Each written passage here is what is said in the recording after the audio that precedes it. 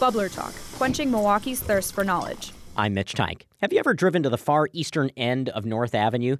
Joe Pescio of Milwaukee has, and he has a question about what you'll find there at the intersection of North Avenue and East Water Tower Road. My question is basically how the water tower on North Ave works. Seems like a very unlikely building for that purpose. It does seem like a pretty unlikely building for that purpose. It looks kind of like a turret in a medieval castle, and it certainly does not look as though it would store a lot of water. So we thought the best way to answer Joe's question was to take a trip out to the water tower, where we encountered sunny skies, Arctic temperatures, and a woman huddled against the cold north wind. Hi, I'm Stacy Swadish. I'm the Executive Director of Historic Milwaukee, Inc. And Stacy, I'm glad I bumped into you out here at the North Point Water Tower because we have a question from Joe Pescio, who has wondered, as many people probably have, how did this thing work? It doesn't look like it would have held very much water, and fortunately we're here on probably the coldest day of the winter so far to answer that question. Well, it's not a water tower in the way you think of a current water tower that you might see on the county grounds or driving with a city logo on it.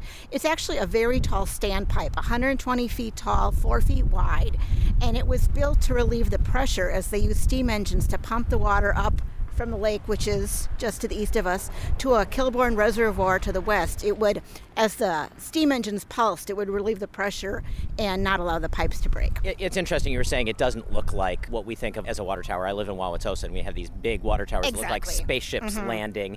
And this, if it was a spaceship, it was a rocket designed by 19th century Germans. So this is a very, very historic and beautiful Victorian facade that was constructed in 1871 to cover basically 120-foot tall metal pipe. So without this facade here, there would just be a big metal pipe sticking out of the ground. Yes. Waterworks were relatively rare. In 1871, Milwaukee invested $1.9 million. Which at the time is a whole lot of money. So they were very proud of this. This showed that Milwaukee was a metropolitan city. So I think the architecture reflected the Germanic and Victorian era. And, it was meant to be like, look at us, we're here, we've arrived.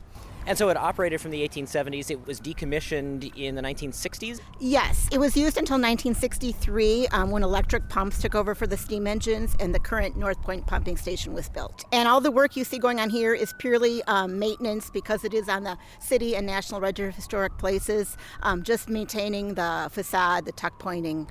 So if we were to open the doors into that, essentially we would just see a big pipe? Yes. That is it. It's just a really, really glamorous covering for Big Pipe. So, Joe Pescio, there is your really, really glamorous answer to a question a lot of us have had over the years. And we find out that, like the building itself, thinking of it as a modern water tower is not a theory that, holds a lot of water. Who would have thought so much effort to cover a pipe? Exactly right. But now you have a good answer to share with people at cocktail parties. All right. Very good. Joe, thank you so much. I really appreciate it and glad we could answer your question. All right. Thanks a lot, Mitch. Bubbler Talk is a production of WUWM, Milwaukee Public Radio. Do you have a question about our city that you've always wanted answered?